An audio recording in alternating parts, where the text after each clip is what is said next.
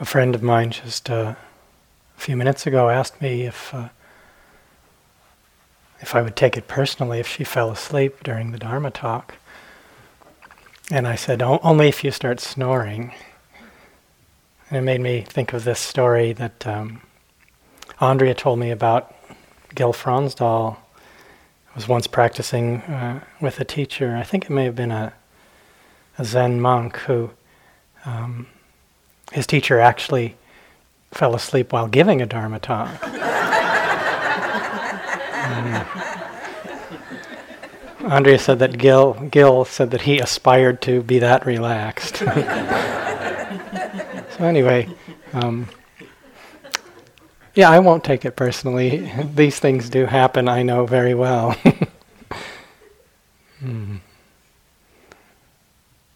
Just before I came over this evening, I went to a meadow area near where I'm staying, and I just had a look around, and I noticed the moon through the trees just rising. Couldn't see anything but the glow, the dappled glow coming through the trees. And I was informed earlier today that it is a full moon tonight, and it's also a particularly special full moon. There's the orbit of the moon around the earth is not perfect. It's a little bit elliptical, and sometimes at the full moon time it's a little closer. They sometimes call this a supermoon. It can be up to about 14% larger and brighter. So tonight it is a super full moon. It's the harvest moon here in the northern hemisphere, so it's the one that's closest to the equinox, the autumn equinox. And also this evening there will be a total lunar eclipse a little later on. And it looks like it's clear enough that we might get a view of that. And something starts a little after 9 p.m., but the part where it becomes eclipsed starts at 10:11. And the totality of it is at 10:47 when it's completely eclipsed, and the light on it is reflected earth light. It often turns a very incredible sort of reddish color then. And full moon times, in Buddhist countries, they use a lunar calendar. A lot of things are oriented around the phases of the moon. Today would be the full moon Uposatha day, observance day. This word Uposatha means observance day. It's a special day, and especially in some of in the monasteries, in this tradition at least, the Theravada tradition. And there's a kind of a tradition in some cases where people will do a little extra practice. Sometimes they'll practice till midnight, or sometimes all night. It can be interesting what you notice in your mind when I say something like that. That I would have the nerve to suggest the possibility that you might put in a little extra practice, or God forbid, sit all night. Easy for him to say. He's not going to stay up all night. I know he won't do it. I just barely make it to this talk.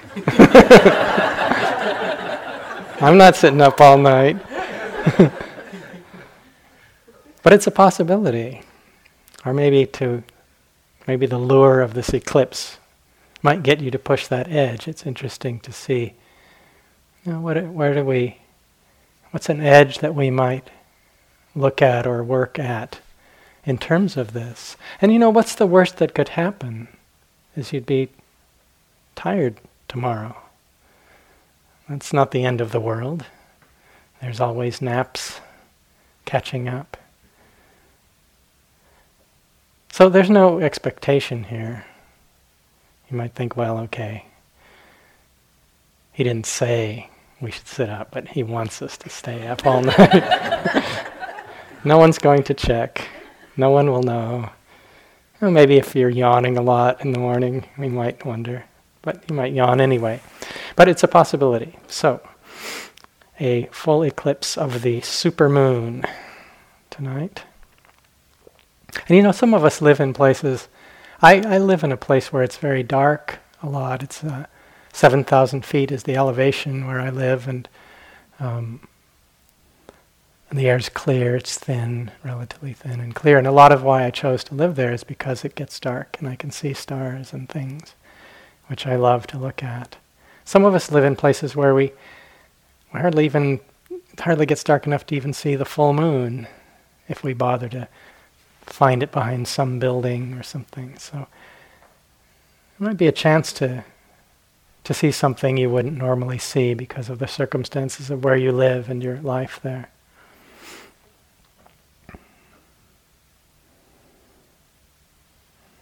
A bit earlier in this retreat, one of my colleagues, I think it was Kamala, spoke a bit about seeing our path or seeing our practice in terms of the development or ripening of the Paramis, these beautiful, noble kinds of qualities that it's said that the Buddha perfected these, cultivated and perfected them over countless lifetimes, and there are some stories called Jataka tales of the Buddha to be the Bodhisattva, and often in those stories the Buddha takes birth often as an animal and is developing a particular one of these qualities. And most of you are probably quite familiar with them, but I'm going to read the list of the 10 just to refresh them in our minds. Or maybe some of you never heard all 10 of them listed. So the first one is dana, generosity or giving, sila, ethical conduct, virtue, nekkhamma, renunciation, panya, wisdom or insight, virya, effort or energy, khanti, patience, satya, truthfulness, adhitthana is resolve or determination, metta, friendliness or loving kindness, and upekkha, equanimity. And so in this, if we look at the spiritual life in terms of these, then we could say that the culmination of the path, or the awakened in the awakened heart or mind, then these are brought to full development, they're fully perfected. And you could say when the mind is no longer under the sway of the energies of greed, hatred, and delusion, and all their manifestations, when they're no longer running the show, then these paramis are the natural response there to that kind of mind, when it's free of these habitual patterns of reactivity. And I think it's always useful to hold the path in this way, to reflect on in this way, because it expands the breadth of what we think of as practice in a way that I think is really important. Because we can get very, very focused on the meditation practice and on trying to concentrate the mind or develop some special kind of refined state through the meditation, or to do it right. And we can overlook some of these other qualities that are being cultivated just because we're willing to keep at it and show up. It cuts through our tendency to be continually assessing and judging the practice and looking for evidence of progress, or mentally comparing ourselves with our projections about others. And, is it working? Am I getting it? Am I doing it right? Everyone else is getting it clearly. What if they get it all?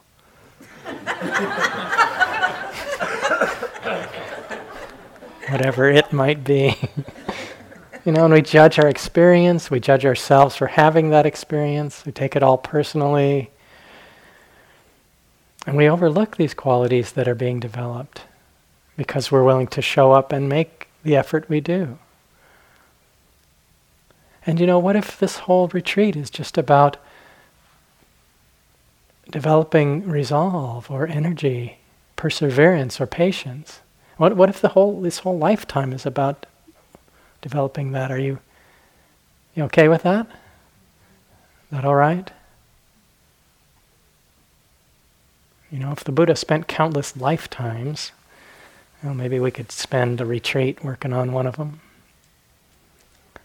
When we come to a retreat like this, and we're hoping to find some calm or ease or peace, and then we sit down, and we've got this uncomfortable body that they issued us at the door when we showed up, and it won't do what we want. It behaves in unpredictable ways, and we have this wild, uncontrollable mind, and it really won't do what we want. It's all over the place, and it's full of resistance and pettiness, and everything we've ever repressed or denied or done our best to forget shows up, isn't it? And it's not just, sometimes it's difficult, but maybe it's just boring or embarrassing. Every song, every stupid TV jingle, everything, every TV show, Leave It to Beaver's in there somewhere. And it shows up, and people have suggested this or said this idea before, but is there anyone in here who would willingly volunteer to have the contents of their mind broadcast over the PA here in the hall? I'm looking for hands here. Okay, we have one or two who would do it. Brave souls, but most of us wouldn't want, it's like, if I did mine, you would have nothing to do with me, probably. I'm not sure what you'd feel about it. Every once in a while, it's not too bad. But sooner or later, everything comes up, doesn't it? Some of it's really hard to be with. And there's so much that's unacceptable in our experience at times, and, we've put it away somewhere, not going to look at it. But everything's going to come up, sooner or later. This is a quotation. There was a story about the very famous Tibetan teacher Chogyam Trungpa Rinpoche.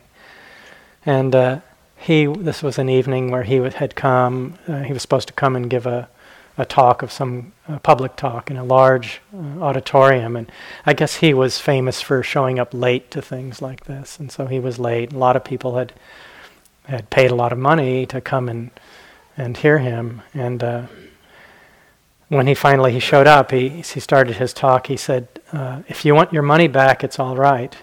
Just go to the door and ask for it back. It's quite fine. In fact, if you haven't started the spiritual path, it's best not to begin. It's difficult, it's terrible, and you have to face all kinds of things that you won't like. As far as the ego is concerned, it is just one insult after another. And sometimes it kind of feels like that, if we take it all personally. Someone, I think it was the writer, author John Barth, said, self-knowledge is almost always bad news. If we get caught up in the contents of what's going on in there. But we have to develop a relationship with the entirety of our being, with everything, sooner or later. Because if we skip over anything, repress something, deny that it's there, it's going to show up, and the path is never going to come to fulfillment. It will never be complete if we don't open to the totality of our being. And in order to do this, it's not easy, as we may have noticed all the time. We need these heart qualities of these paramis that supports that process. We need patience. We need the courage of virya, which is often called a kind of courageous effort. We need real resolve. We need patience, kindness. This is what's going to help us navigate the process with some sense of balance and some steadfastness, because we'll get caught. Till we're fully enlightened, there'll be times when we are lost in confusion. It's a big project we're undertaking here, and if it was easy, we'd all be fully enlightened. You've put in a lot of time. It's not just that you're a bunch of slackers. And we're unlearning habits that we've really gotten really good at, practicing for a long time, maybe for lifetimes. Unlearning these habits, the only way that's possible is if we stick with this. That's what's going to make the difference. Because we can create a situation where we're always in contention with what's going on and we're never okay as we are. And so I think it's good to reflect on ways that we can hold times that are difficult in the practice, when it is challenging, and see them as opportunities to actually develop these paramis, these qualities, to build a certain sense of resolve, of determination, of patience. And they can really foster a sense of inner strength in us if we are careful in the way we hold them. In the long run, we see that rage against the way it is, against our experience, struggling, it just doesn't work. It's not practical. It's not ultimately useful. But if we can see the things that are difficult for us as opportunities to develop these qualities, to develop tolerance, patience, steadfastness, resolve. Someone told me a story recently. One of their teachers is a very well-known teacher, monk, and he was on retreat, and when he did his some of his walking practice, he was circumambulating a shrine, a stupa, a pagoda, and it had a Buddha rupa on one side, and every time he came around to the altar side, he would offer his mind state.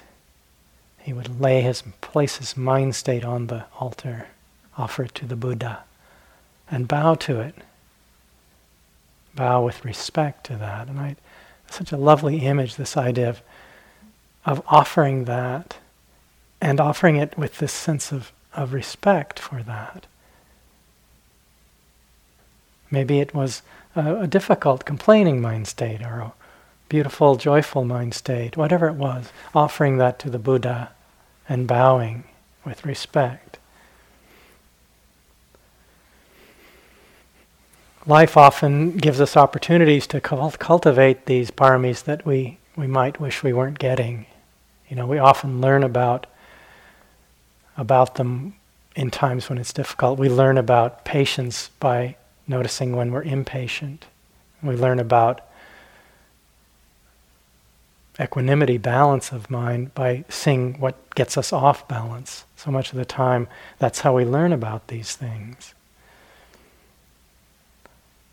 When I was taking care of my parents before they died, with my sister and I were very involved in looking after them, and boy, that was a good developing patience there. My mother's mental abilities had declined quite a lot, and we'd have the same conversations over and over, endlessly, and there were many times when I was not as patient as I wish I was, and said things that were that caused hurt, and I had to work with that. It was an invaluable opportunity, but not easy. And if we tell ourselves, oh, just be patient at a time like that, tolerate it, it can lead us to kind of getting tight and, making it through somehow. But if we hold it in a way that, okay, let me open to and understand this impatience, see this as a way that I can learn about this, see how it feels, what are the stories in the mind, how is it in the body, get to understand that, what happens when we identify with it and when we don't. Our deeply conditioned mental patterns or habits of mind provide us with great opportunities for developing patience. We see the same pattern over and over, and we can get tired of it sometimes. We feel like we've seen it from every angle, and it still seems to arise at times, and we get caught again. It's like, I can't believe it's catching me again. And one of my colleagues calls these old deep kinds of patterns like this karmic knots. They hook us. Joseph Goldstein, who often teaches this retreat, be teaching the second 6 weeks this year, he has this image. He said it's like bait on a hook that we see and we know what it is, and we watch ourselves going, I'm going to bite. I'm going to do it. I had an experience on a recent retreat a few years ago where this thing came up, it was like, oh, not again. Seeing this way of getting hooked by an old mental habit. And at some point, I've had a little bit of wisdom arose. I said, Greg, this is not the last time you're going to feel this way. This is probably not the last time you're going to feel like this. And it was not a defeated or resigned quality to that. It was actually the response of kindness and wisdom. No, it probably isn't. But it let me hold it in a very, very different way than I was. The struggle fell out of the situation in that. And this quality of patience gives us a chance to see these kinds of old habits, these patterns, as not just obstacles that are getting in our way, in the obstacles to the pathway to freedom, but actually as vehicles for freedom. Because we can learn a different way of relating, like I described in that response that came out in my heart at that time. And find freedom right in the middle of something that feels like just a problem, a limitation. And so we cultivate qualities like patience in this way, and we also learn a lot about forgiveness, which is really an essential aspect of what happens sometimes.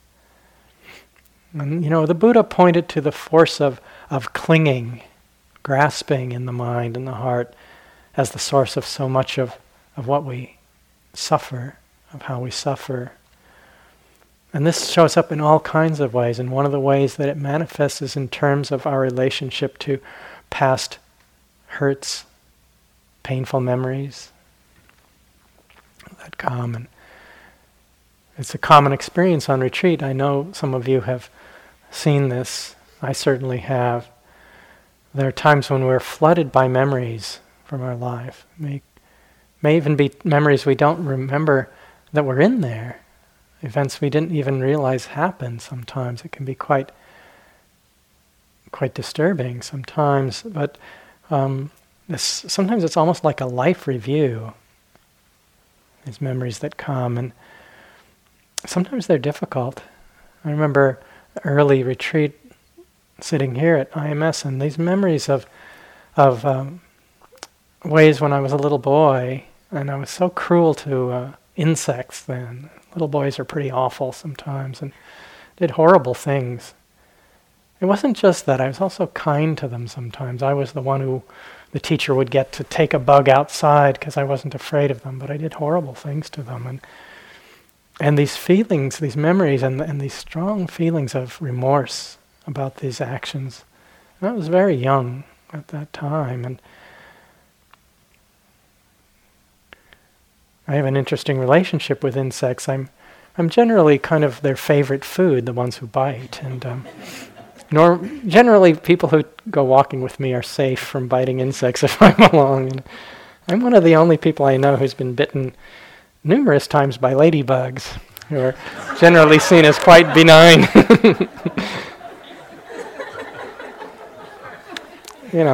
I don't know. But sometimes we have these memories and they're really hard to be with. And they may be painful things that we've done or things that happen to us. And sometimes these memories will trigger associations that are very powerful in the moment, and it can feel as though it just happened. Even though the actual situation, the event may have been a long time ago, it can trigger strong reactions and bring it all up just as if it was fresh and new. And it can become so hot and painful in the mind and the heart. One time I was practicing, when we do the metta practice, we go through these different categories, as you know, and I had been doing a long intensive metta retreat, and at one point my teacher said, well, you should go through the different categories, because I'd been staying just in one with the easy being, and so I was going through them, and I came to a difficult relationship.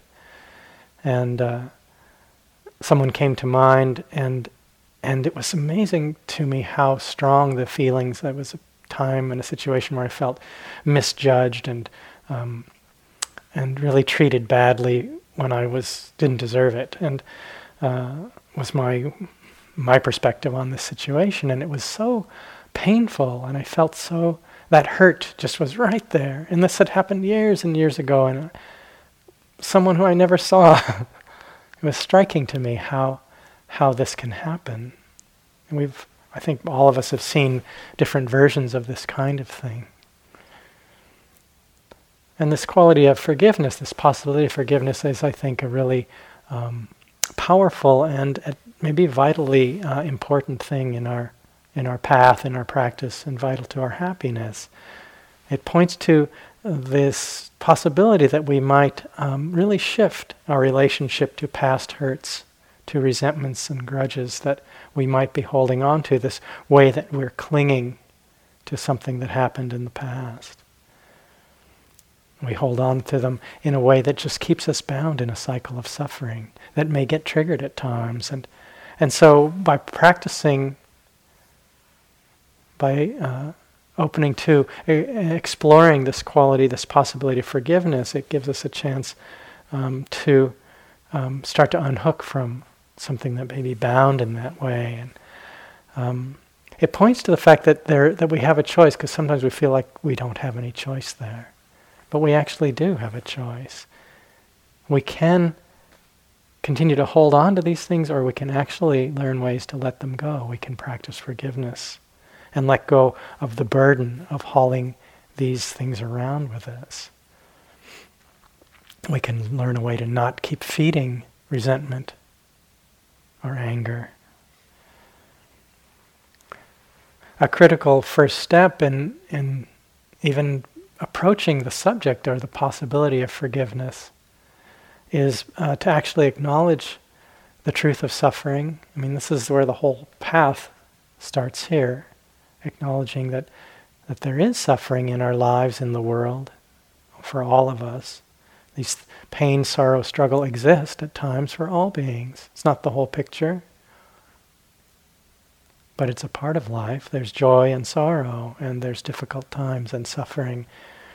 And it's not a mistake or our fault that this is true. It's just a reflection of the truth of things. And part of doing this means that we also acknowledge that sometimes we cause the suffering, sometimes others cause it, sometimes both, and sometimes it just seems to happen. And it's not necessarily fair. It's not about that.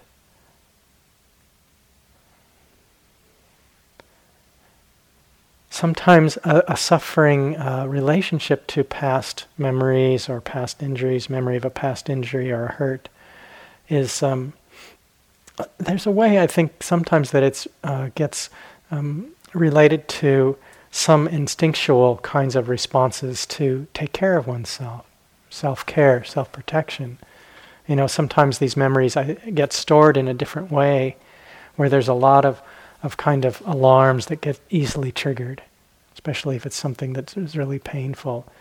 And, we see this in very extreme cases of this in things like post-traumatic stress reactions, where something easily triggers this trauma response, where it gets very, very extreme at times. And I think it's because these memories, it's part of the system's attempt to protect from possible future harms or hurts. So it gets bound up in ways.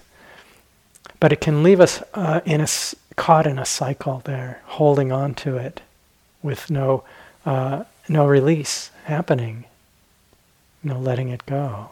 But forgiveness points to a possibility that we might actually allow the past to become the past and learn a way to live in the present with some balance and wisdom and some sense of strength, or we might say kind of personal empowerment.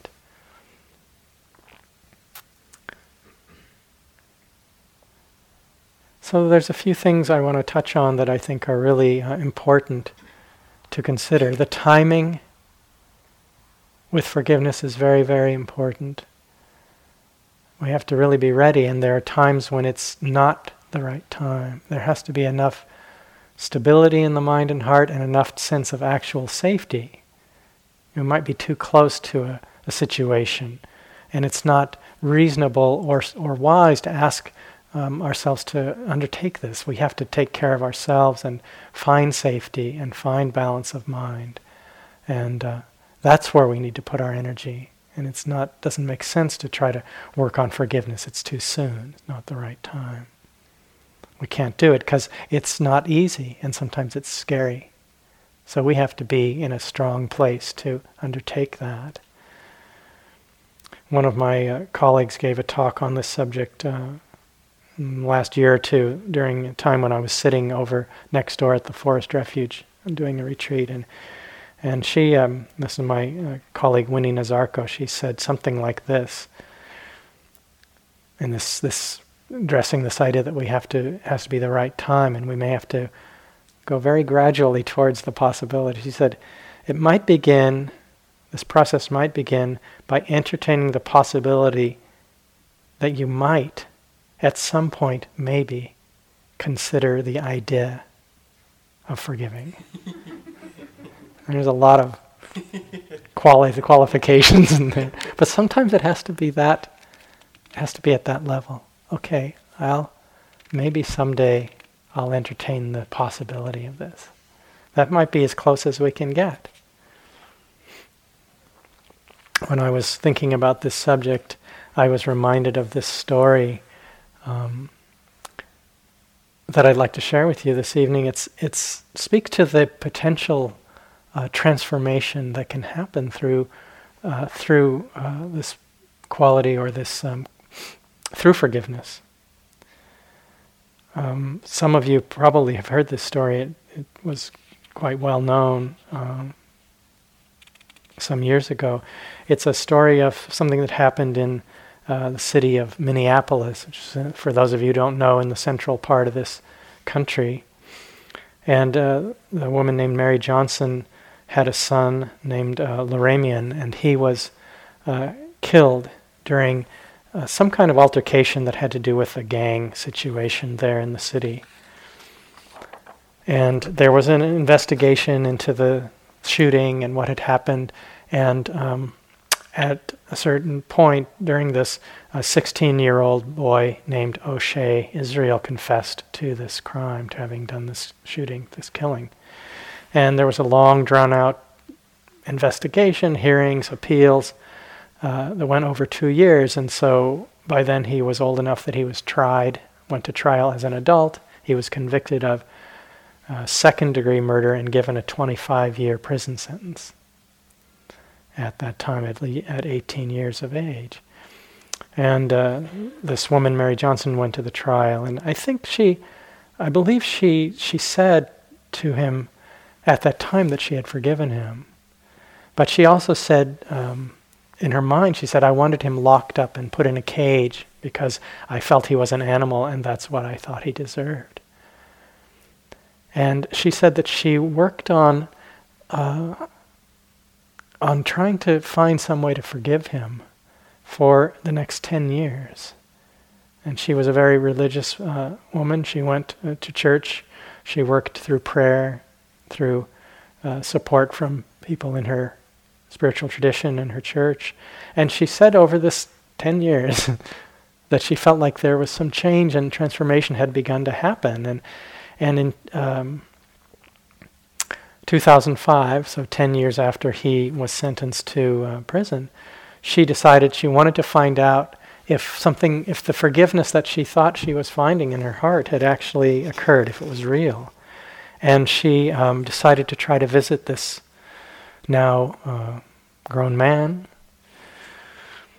And she made requests repeatedly over 9 months until he decided he was willing to meet with her. And she said we had a conversation and he admitted what he had done. And meanwhile, he had gone through his own process growing up in jail. And, really had taken some responsibility for this action that he'd done. She said, we had a conversation and he admitted what he'd done. And I said, look, I told you back there in court that I forgave you. But today, from the bottom of my heart, I want you to know that I do forgive you.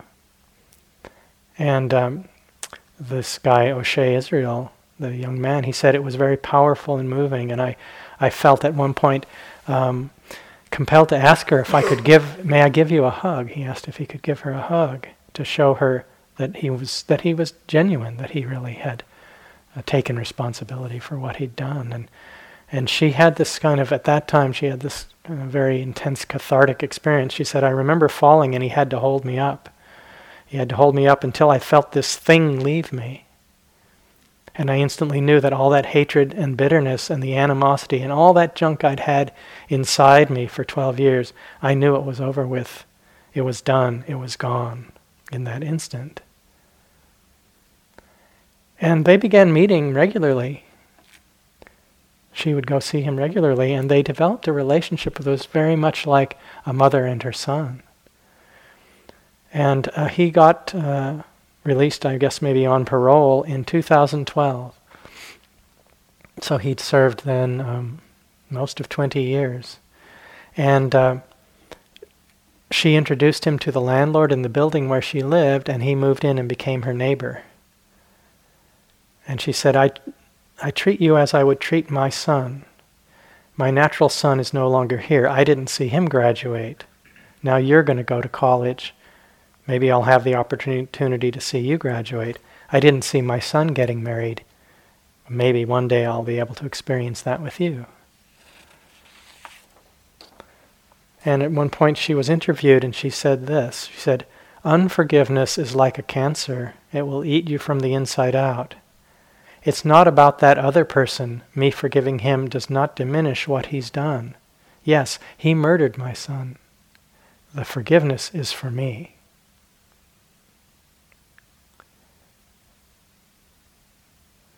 There's something really important in this, because it's really about taking care of ourselves. That's what this is really about. It's an internal process where we see that we actually are ultimately responsible for our own well-being, our own salvation, you could say. And when we hold on to resentments and grudges and the past hurts in an unskillful way, we're letting the past dictate who we are in the present. And there's a great loss of personal strength when we do this, personal power when we do this. And we lose sight of the fact that ultimately, how we feel, it's up to us. It's not completely due to outer conditions. It's up to us. And it also the story points to a few other things that I think are really important. Forgiveness does not remove what we could call the karmic weight of an action. It doesn't free someone else from their responsibility. She said, it's not about that. He did this thing. That's real. So we all have to take responsibility for things we've done. O'Shea Israel, this man, he said, I haven't totally forgiven myself yet. I'm trying to learn how to forgive myself. And I'm still growing towards that. So he's got his own process to do.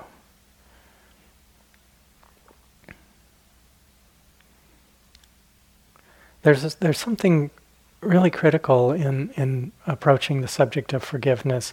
It never means that we condone unskillful actions. Some actions are and always will be unforgivable.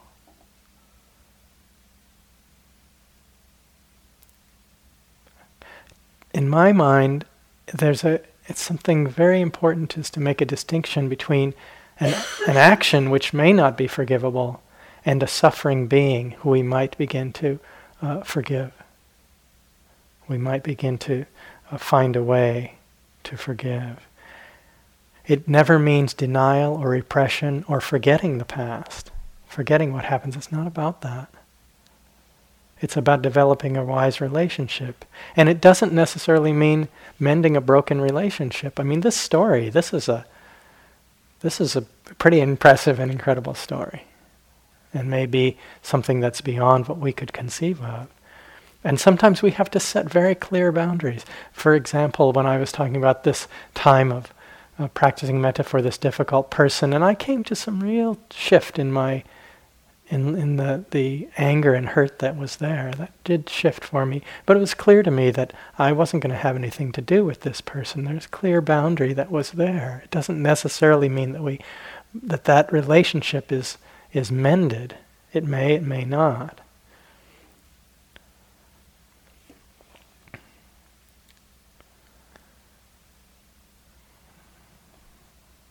But the weight of that resentment is gone. That's not there. Sometimes it's really helpful. This was helpful for me in this process of letting go of the resentment in this situation that I used as an example in my own life. Sometimes it's really good I had to look, where is the suffering in this? Because sometimes we'll hold on to suffering as though somehow we're punishing this other person. I'll show you, I won't forgive you. And they're just fine. It never crosses their mind. We're the ones who are suffering there. Sometimes that's a critical thing to look at. And we have to be careful if we're asking to be forgiven for something we've done, that we don't put the weight of that burden on someone else. They may not be able to do that. And what we need to do is take responsibility for what we've done, and make amends if we can. Apologize if that's possible or appropriate. Sometimes we can't do that. Sometimes we can't reach out, and we have to do it in an internal process. And if we're working on forgiving ourselves, we have to make a real distinction between the qualities of guilt and what we might call a kind of wise remorse. Because guilt doesn't go anywhere. Guilt keeps us locked in this cycle of suffering. It keeps us bound. But a kind of wise remorse that is a deep acknowledgement of something we may have done, of a harm that we may have caused, real taking responsibility for that, for our actions, and with this determination, let me be more careful. Let me not do that again. Let me cultivate wisdom and kindness rather than reactivity. And a doorway for me that I think is very powerful and maybe essential in this is the doorway of compassion. If we remember that all actions, anything that we or anyone else ever does, that's genesis is in the mind. There are no actions that do not begin in the mind. The Buddha said this very famously in the Dhammapada. Mind is the forerunner of all things. If one acts with an impure mind, sorrow and suffering follow one, like as surely as the wheel of the cart follows the foot of the ox that's pulling it. If one acts with a pure mind or heart, happiness follows as surely and as closely as one's shadow. And we all know what it's like to act from a place of confusion and pain in the mind. We know what it's like to act when craving, wanting, desire has got the upper hand, or aversion. We've seen this. This is not something that's outside of our experience. We know what it's like to act from these places, and the actions that follow from those are not so good.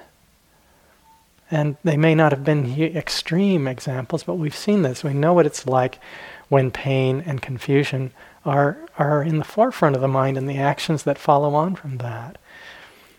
And for some people, the amount of confusion and pain in the mind, in the heart, is beyond anything we can even imagine. The conditioning that they have, the life that they've had to live through, we can't even we can't imagine what it's like for some beings. And the actions that come from that are very extreme sometimes. But underneath that is a confused, suffering being who's trying to be happy. They just may not have any idea what would lead to happiness. They've never been given the chance to find that out. So this doorway of compassion, to me, because we know what it's like in our own mind and heart when we act, when these energies are what's in charge, we can understand what it's like for someone else. And so we don't forgive an unforgivable action, but we might be able to forgive a suffering being who did that action. That's a doorway in to make that separation. This is a quotation from Martin Luther King Jr. We must develop and maintain the capacity to forgive. One who is devoid of the power to forgive is devoid of the power to love. There is some good in the worst of us and some evil in the best of us. When we discover this, we are less prone to hate our enemies. So this shared humanity and the doorway of compassion, I think, is a critical avenue to look at when we're considering the possibility of forgiveness. There's a quotation, it's attributed to the actress Lily Tomlin. It said, "Forgiveness means giving up all hope of a better past." So there's a humor there, but there's also something very, very poignantly true. You know, we can't change the past. We do have to give up all hope of a better one, but we can find a wise way of relating to the past and release the burden of just hauling it around with us in a way that just keeps us locked in cycle of suffering. And the Buddha spoke to this in some more lines from the Dhammapada. He abused me, he beat me, he defeated and robbed me. In those who dwell on such thoughts, hatred will never cease. He abused me, he beat me, he defeated me, he robbed me. In those who do not dwell on such thoughts, hatred will cease. And he followed this by these very famous words, hatred never ceases by hatred. By love alone does hatred cease. This is the eternal law. So it's important to keep in mind if we find ourselves in a situation or at a time when this is something that may be relevant for us, may come up here on retreat or at other times, to remember that it's a process, and just because we've decided it's something we want to do or a good idea doesn't mean it's going to just happen because of a decision or that it's going to happen quickly. You know, it's in the story I told. It was a 10-year process for this woman working on this forgiveness. And maybe a critical thing is to really think of it as a process of planting seeds by forming this intention, having this aspiration and intention to possibly forgive. Planting that seed in the mind, that's where we start. That's what we can do. And how and when that seed may sprout will happen in its own way, in its own time. But the power of an intention, the seed of an intention, that potential power is huge. In the same way that the power of a seed, you know, this time of year, walking, there are these acorns everywhere in the woods, and one of those acorns can make a huge oak tree with lots of fruit and seeds of its own. And we've seen times where a seed will fall in a crack in a huge boulder, and it can crack that boulder when it sprouts. So too, the potential power of an intention in the mind and the heart is really immense.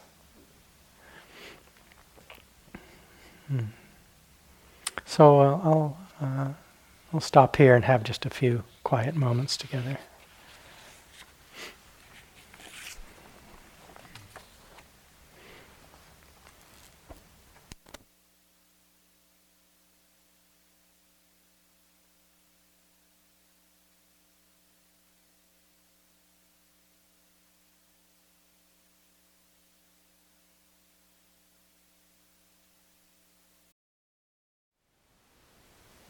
Thank you for listening. To learn how you can support the teachers and Dharma Seed, please visit dharmaseed.org/donate.